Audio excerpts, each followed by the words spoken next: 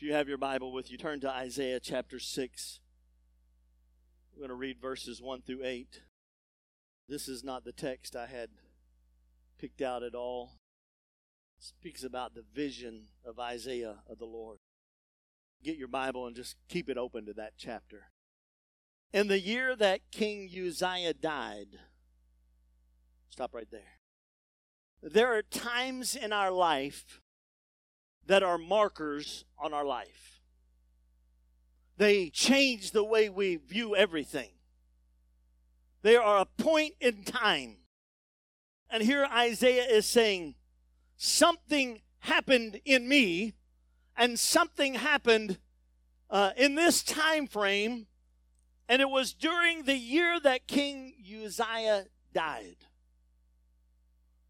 Do you have markers in your life?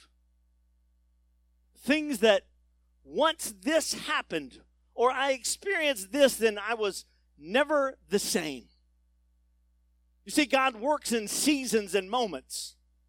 Just like in the tongue and interpretation that I told you about, he said, take the moment to be present in the moment. That's where Isaiah was. In the year that King Uzziah died, I saw the Lord sitting upon a throne. This is so powerful. Why is he sitting on the throne? Because nothing is above him. Nothing is supreme. Nothing is more powerful than the God who sits on the throne. No circumstance or situation causes him to bow because they bow to him. He sits upon the throne. This morning, does he sit upon the throne of your heart and in your life? Does he reign supreme and fully there in your heart? I saw the Lord sitting upon the throne, high and lifted up, above every principality, above every power, above every ruler of darkness, above everything that would try to exalt himself or itself above the Lord. He sits there and he reigns supreme, and he is high and lifted up. And the train of his robe, it fills the temple. Such majesty and power and glory. As I believe that Isaiah sees the scene in heaven where Jesus is on the throne. And the train of his robe, it fills the temple. It's too much. There's so much glory. There's so much presence of God. Do you feel that presence of God this morning?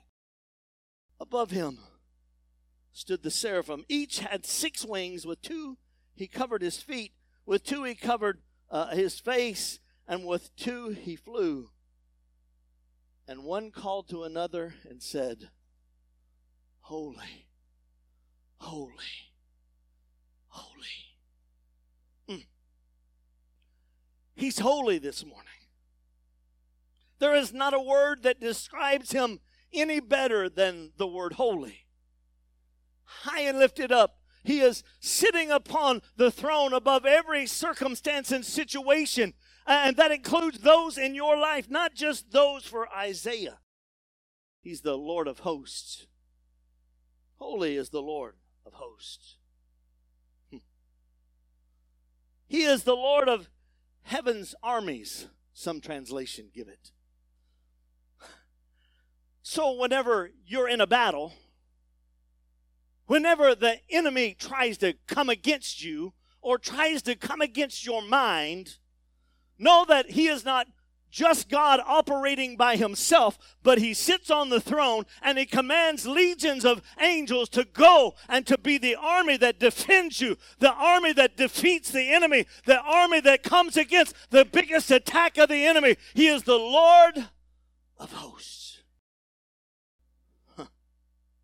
And he commands all of heaven's armies, all of them. The whole earth is full of his glory. First it said that the temple was filled by the train of his robe. But now it's saying that the temple, the earthly temple that Isaiah would have went into, was not enough for the glory of God. Ooh, I'm about to run. Such a powerful anointing and presence of God that now Isaiah says it is not only filling the temple, but the whole earth is filled with his glory. Such power and majesty and might of our King of Kings and our Lord of Lords. He rules supreme. He is on the throne. Am I preaching to you this morning? No, nothing that can come against you can come against his power or his glory. Nothing else compares. He is a matchless, eternal God who rules and reigns from eternity. He sits on the throne. The foundations of the threshold shook at the voice of him who called, and the house was filled with smoke. Israel knew what it was for God to be with them. They had heard the stories of how God was with them in the promised land, before they went into the promised land, and here is the presence of God. In the daytime it is a cloud. The smoke, if you will. The omniscient, omnipresent presence of God that is tangible comes into their midst, and it overshadows them, and it protects them from the extreme desert temperatures and all of the climate that would be around them. My God is my protector. He is my defender. He is the one that comes along beside of me, and he protects me. And in the nighttime, when it's scary, and you don't know what lurks behind things, he is the pillar of fire by night. He lights up. He makes a way for the path of my feet. And I'm in his presence. You see, there's such a tangible presence of God, and we don't often get into that, but can I say we're here this morning? Do you feel that presence, that tangible presence of God? And we're not often in that, but take advantage of the moment to recognize a holy, high, and exalted and lifted up God. The house is filled with smoke. And I said, woe is me, for I am lost. Wow. Here is the prophet of God, the man of the hour. But in comparison to the glory and the presence of God, he said, I am lost, I am undone, I am not worthy to be in his presence. Not worthy to be there. I'm lost, I'm undone. I'm a man of unclean lips, and I dwell in the midst of a people of unclean lips. Not only am I not worthy to be in his presence. Do you understand what I'm saying this morning? We are in the presence of God, the eternal, omnipotent God. We're in his presence. And here Isaiah sees his sin. You cannot help when you come into the presence of God but to see your unworthiness and your sin. But what I want you to see here is that God does not leave us in that state. He said, for my eyes have seen the King, the Lord of hosts. Then one seraphim flew to me, having in his hand a burning coal that he had taken with tongs from the altar. And he touched my mouth and said, behold, this has touched your lips. Your guilt is taken away, and your sin is atoned for. We come into the presence of a holy God, unworthy, but he makes a way for us. We know what that way would be when we look forward to the future. We know it was Jesus Christ, the only begotten Son of the Father.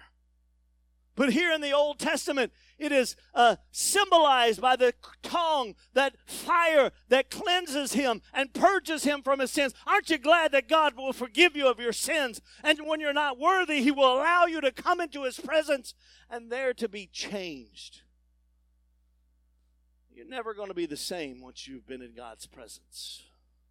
You can't help it. You can't go back to what you thought before, what you were before. You can't go back because you've been in his presence. Nothing else matters.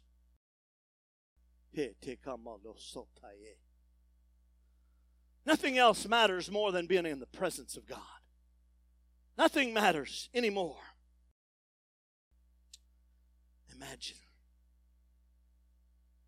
Isaiah goes into the temple because things are a mess. Israel has already forsaken God, and he is the prophet of Judah, and things are not going well there. And he comes into the temple, probably to pour his heart out before God, and God meets him there. Woo! See, God meets me when I come to him.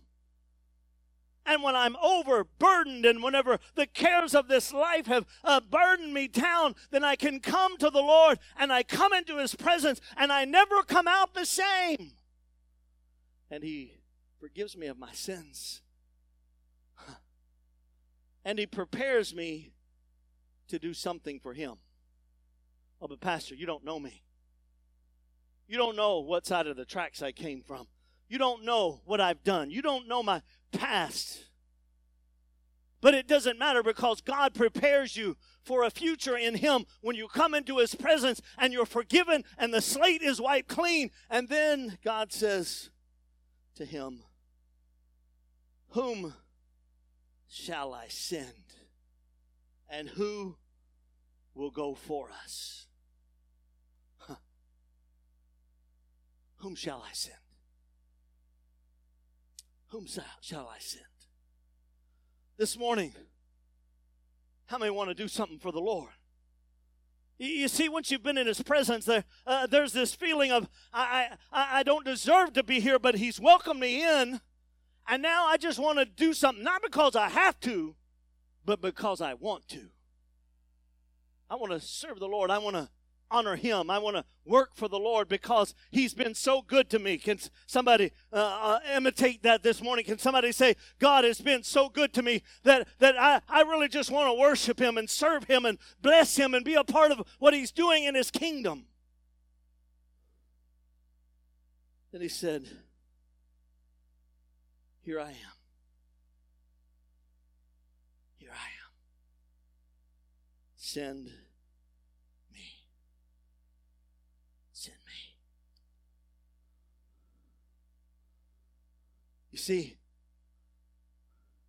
when you come into the presence of God, he will place a call on your life.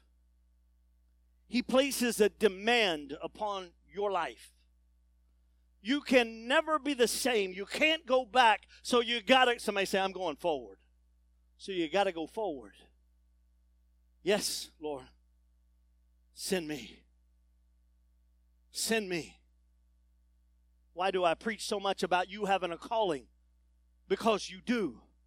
And whenever you meet the calling, and I meet the calling, and your neighbor meets the calling, then the presence and the kingdom of God begins to expand, and the world is changed because we say, here am I, send me. I'm going to raise your hands and say, send me. Send me, Lord. Send me.